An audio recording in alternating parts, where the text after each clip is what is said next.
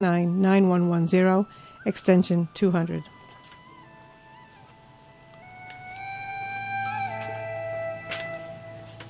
Thank you for tuning in to Making Waves on your hydro-powered, volunteer-powered public radio station, Radio Catskill WJFF. Please join us every Monday evening at 7 p.m. here at 90.5 FM, 94.5 FM in Monticello, and streaming online at wjffradio.org.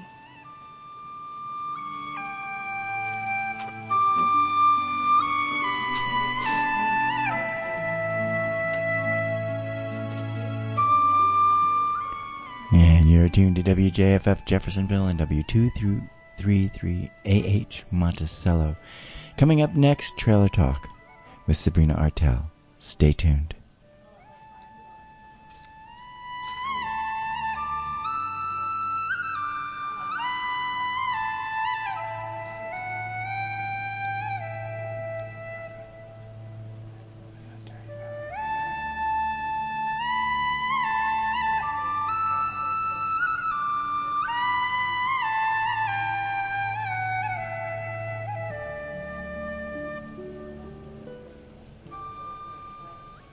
Michael Wood explores 4,000 years of China. They're anxious to place themselves in the world as a force for good. Discover how technology can make it easier to travel. You just hold the button, you speak into it, and it translates on the screen in real time. And take your kids to Europe. People are so kind to kids everywhere, so that's really fun. On the next Travel with Rick Steves. Tuesday afternoon at 2.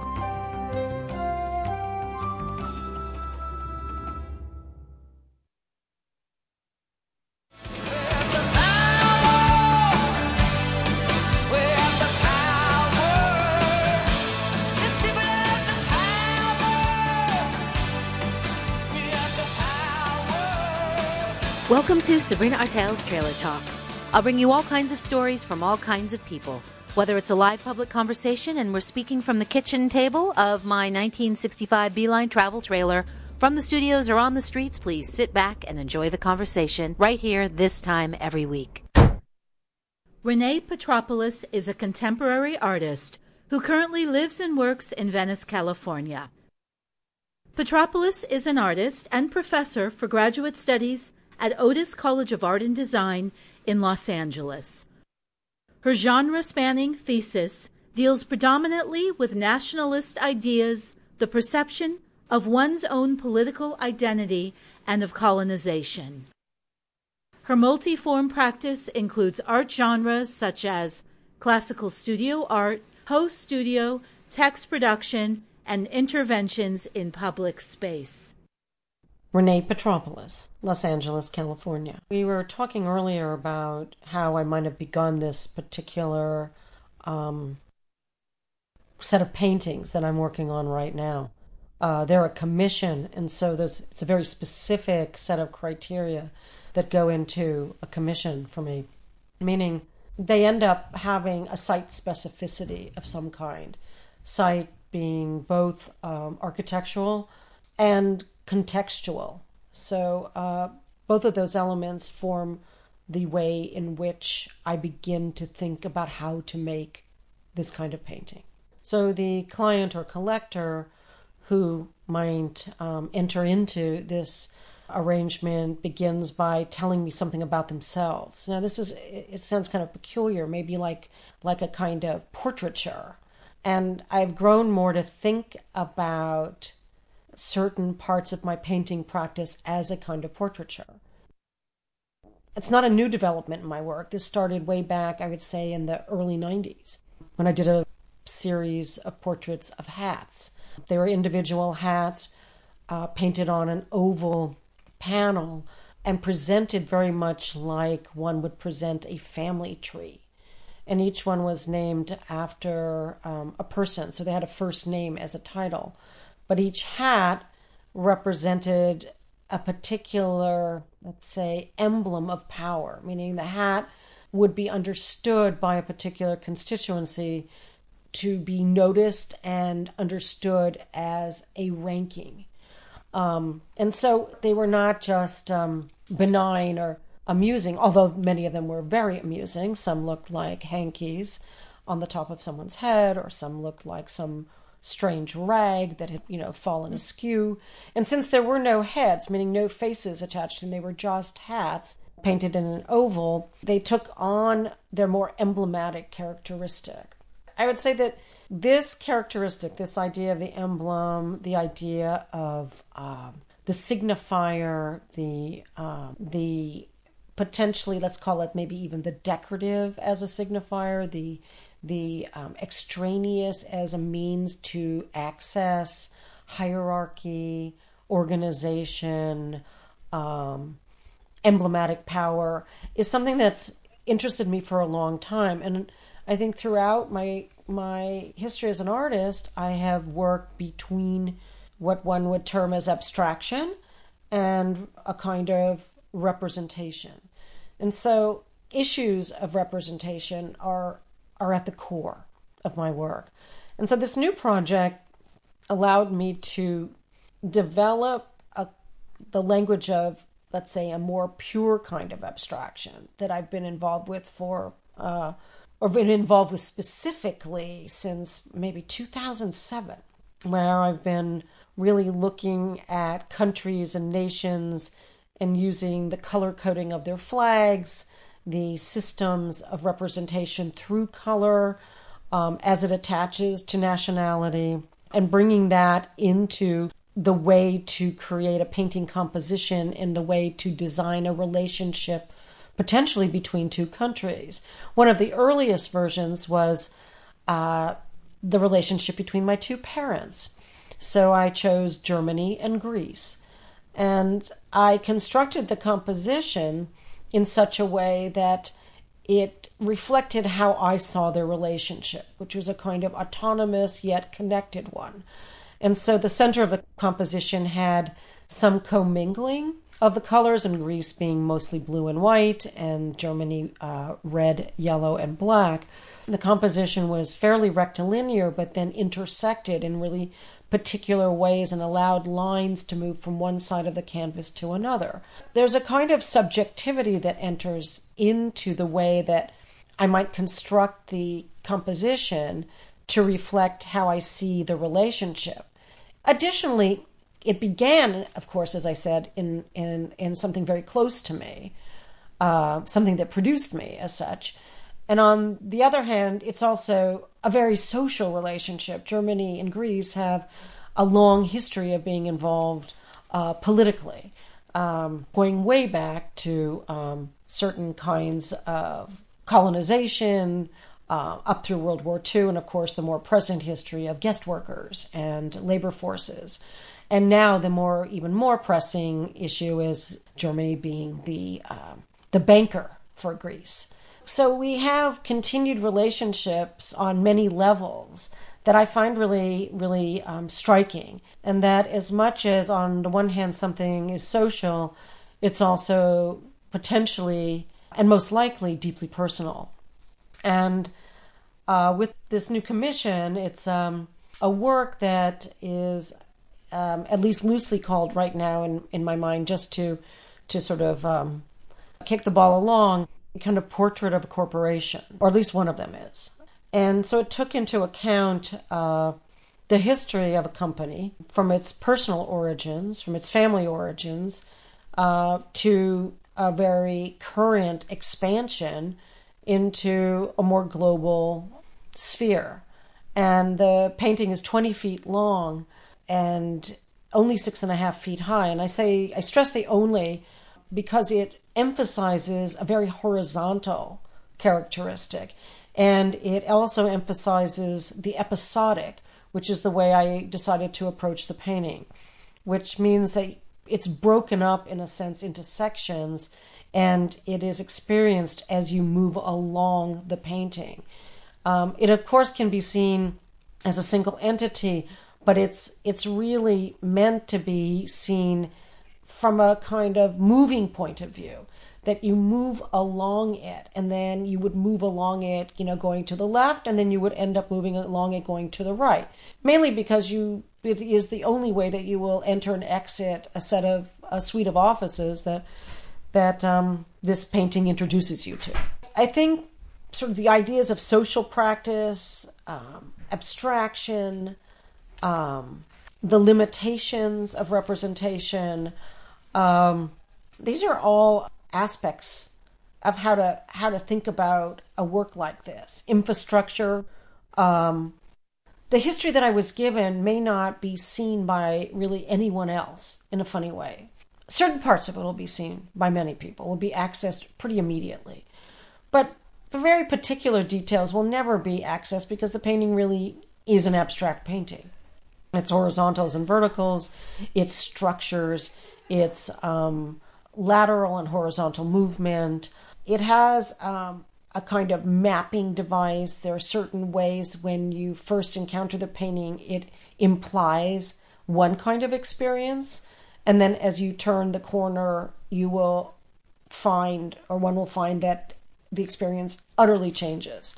And I think this reflection, or this idea that I have that politics can be really seen very acutely and carefully in structures of color, in structures of form, in the way that a visual representation is set up, is key to the way I have developed this painting. And what about the second one? Because you mentioned you're working on two commissions. I've been focusing on the one painting because it was literally made very specifically with this, with the sight in mind, and with the development of the experience of looking, and the unfolding of a history, the unfolding of, as I might have spoken to the collector about, a legacy. And it kept making me reflect on especially the history of painting during the Renaissance. I'm thinking about that because I've recently spent a fair amount of time in the last few years looking at collections, private collections of wealthy patrons in Rome during roughly the Renaissance and early Baroque periods. And what became fascinating was the relationship between collector and artist, and how a kind of intimacy developed between the two, and not always congenial. I'm not saying that it was always congenial, but a very intimate relationship and understanding of the exchange of power. And I felt myself struck that even now in the 21st century, I might be caught in that position. And I don't think many of us, meaning artists, think we are in that position too often, mostly because we make things autonomously and they get put in galleries and then they get sold.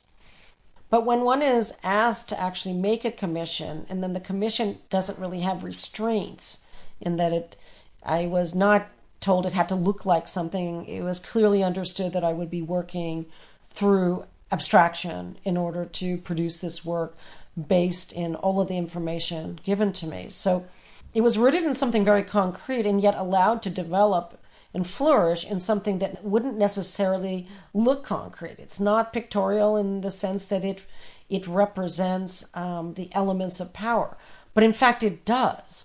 And it does so, I think, precisely because abstraction has become the language of the corporate world.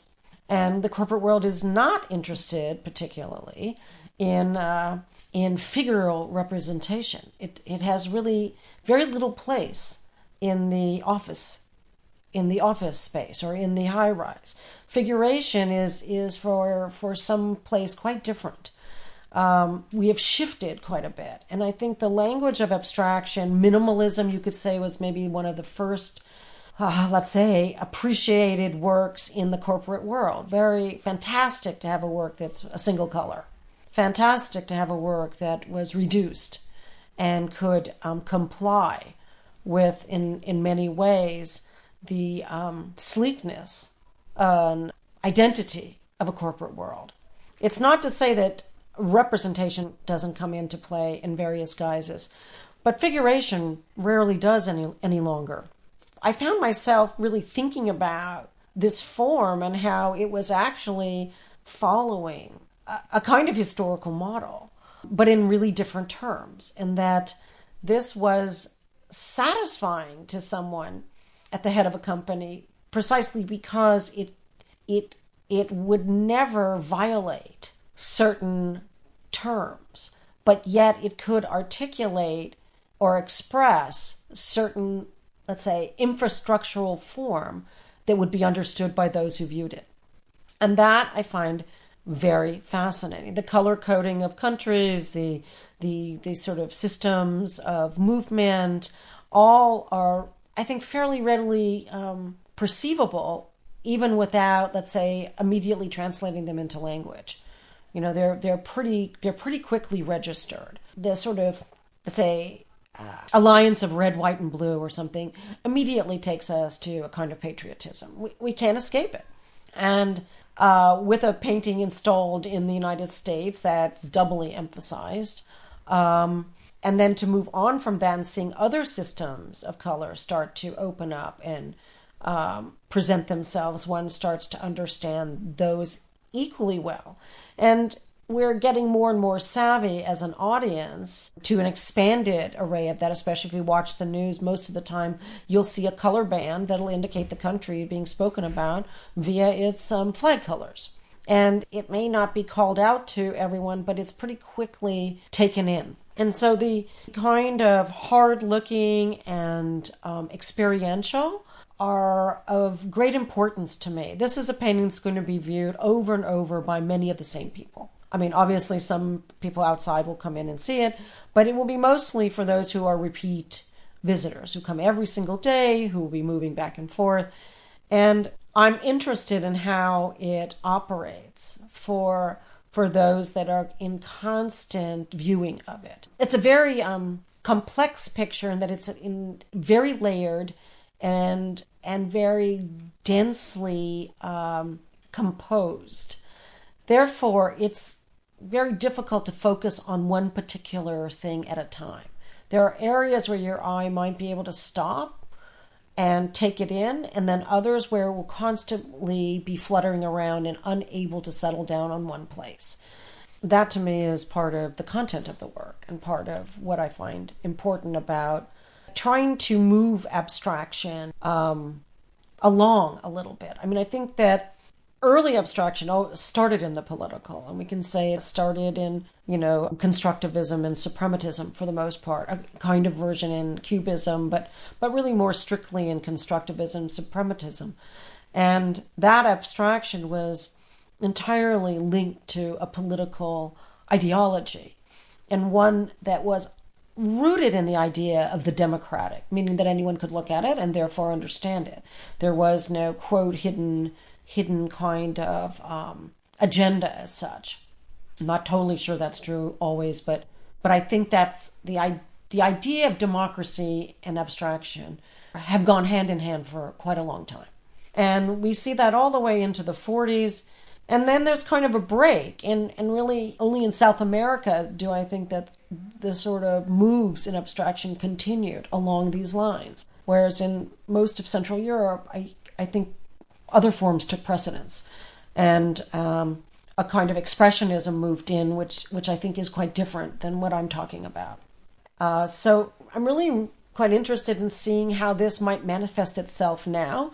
I'm interested in how it manifests itself, particularly in relationship to a commission and to the notion of making a, quote, corporate painting, a painting for a corporation, which would be the latter-day cardinal or latter-day collector and commissioner of works, and how this might reflect into the future.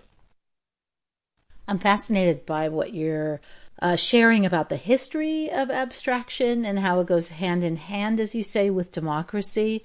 And also, so that's something, if you could talk a little bit more about that, because that's frequently not how I think the public, and of course there are many publics, but might experience abstraction today. I'm not sure. So I find that fascinating. And though also this idea of a kind of embedded narrative within an abstraction, and also a subjective one possibly, if we're connecting it to ideas of democracy. So if you could address that more.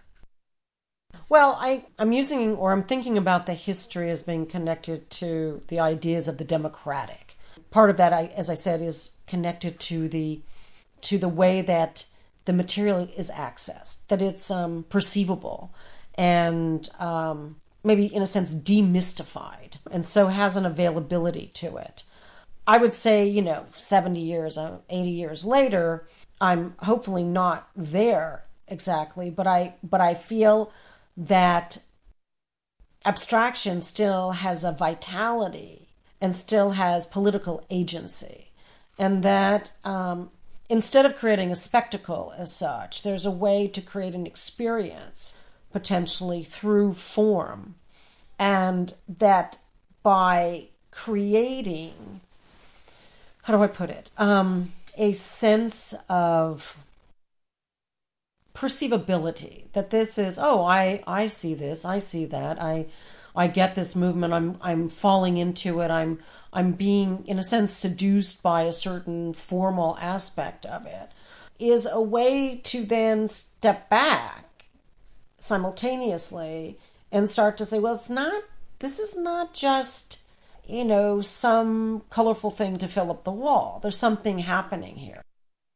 That's, I think, what starts to come through when one is really careful structurally, when one really, I think, puts intention, or for me, when I start to really think about the role of the commissioned artist. How can I work under this kind of circumstance? It's foreign, in a sense, to the modern or to contemporary artist to work under a kind of demand like that, right? And on the other hand, I found it absolutely intriguing that this would be a site to really test and see where it could go. And how do you see those two paintings that have been commissioned by the same corporation?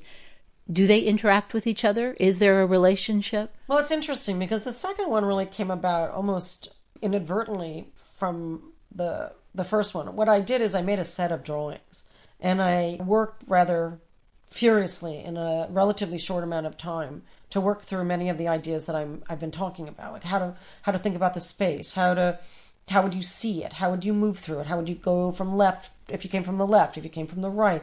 You only have 10 feet to step back from it. What does that do? How does that change your vision?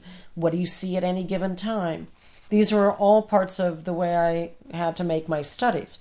The idea of the episodes, which I mentioned, I think, at the beginning, came into play, that it could be an episodic thing. It wouldn't be about seeing a single picture, but about something that would unfold over a kind of the movement of walking 20 feet down a space, down a lobby space, and then being able to walk back on that space. And what you see peripherally and what you see at an angle, because it's an incredibly dramatic perspective that gets forced on one with a painting this long and this narrow. So when you look from either end, it actually forces an unnatural perspective in a certain way. It exaggerates it. And because this has such emphatic horizontals and verticals, that gets doubly sort of emphasized. And so if you're coming from the right, it unfolds in one way. And if you're coming from the left, it does something absolutely differently. So would you say then that the initial painting, the first one that is 20 feet long and 6.5 feet high, will it then continue in an episode, let's say, part of that episodic to then the second painting? Well, the second painting is an entirely different situation. It is viewed immediately upon entry onto the floor of the building. There is no coming from the left or coming from the right. It is literally right in front of you when you see it. So it's functioning much more like a picture. It presented a lot more problems for me because I was so involved with the other thinking that to then sort of almost simultaneously, or just concurrently, begin thinking about something that you would only see from one point of view immediately. How did that work? And so I decided to take it on with a kind of centrality. It functions from a central axis, and most of the information is peripheral. So it follows around the border of the work. And this is something I worked on, maybe 20 years ago, started working on, which were circular paintings, wreath paintings, where the centers of the paintings were cut out, and you saw the wall in the middle. And all of the painting was on the periphery. So in some ways, this is hearkening back to those, although it has the center. It is a rectangular painting as opposed to a round painting like those were. But it brought forward some of what I had to reckon with there, which were things that moved around the edge of something and then left the center in a kind of precarious state. Let's put it that way. I'm interested in what you spoke about when you said currently corporations, the language of the corporation is abstraction. And that could be taken literally in regards to use the artist creating works using abstraction, can also address the corporation itself and how it communicates. And I'm just wondering, because you are addressing political themes with your work, how that connects. Well, I think you hit it in the language that you just used. I think corporations are abstract, and most of us, as concrete as we would like to make them, and as concrete as they would like to have us understand them, they're working continually in abstractions. And they are moving things around and operating at a level that, for most of us, is fundamentally abstract. And you can really say money is one of the first places. It is one of the great abstractions. So it, I think, goes to exactly the language that you begin to use in perceiving or understanding or seeing the work. Is that what I want? That's the language I want used around this subject. I may not have enough time here to expand on the notions the notion that I brought up earlier of a kind of language of abstraction functioning as a corporate language and functioning potentially as a kind of portraiture these days. But I think through maybe some of the systems that I brought up, some of the ideas of color, of structure, of space, of viewpoint, of transparency, of opaqueness, material concerns, experiential moments. These are all, I think, words and potentially ways that we might describe our relationship to this kind of portraiture or this kind of emblematic representation, because that might be another way to see it, is that it becomes emblematic of the way that corporation might want to present itself, right? Abstraction rarely is terribly controversial on the one hand. On the other, it can be very much so. And this is the thing; it's a fine line of how it functions, and depends on the climate. But at this moment, I think, is what I'm talking about. It is the, I think, method, or it is a vehicle or a way for a kind of corporate portrait to be presented. Am I complicit? I'm not so sure. Maybe. Thank you. This is Renee Petropoulos in Los Angeles on January 11th in the late afternoon, 2015. From the kitchen table out on the road, I'm Sabrina Artel. Thanks for joining me for Sabrina Artel's Trailer Talk. The music for the show, Patti Smith, People Have the Power. Trailer Talk is produced by Sabrina Artel. For more information, please visit trailertalk.net. Special thanks to WJFF Radio Catskill and the numerous people who have donated their time, resources, and conversations to make Trailer Talk possible. Thank you all who joined me in these conversations. I'm Sabrina Artel. Safe travels.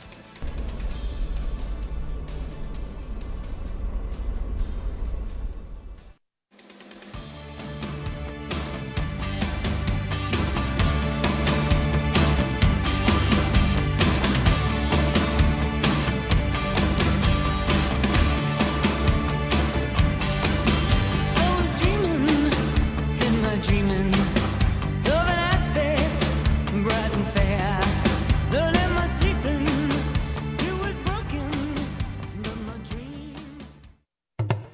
This week on The Bioneers, Revolution from the Heart of Nature. We speak as the generation most affected by climate change. For us, it's not a political game. For us, it's about the kind of world I'm going to grow up in. I'm Neil Harvey. This week, our guests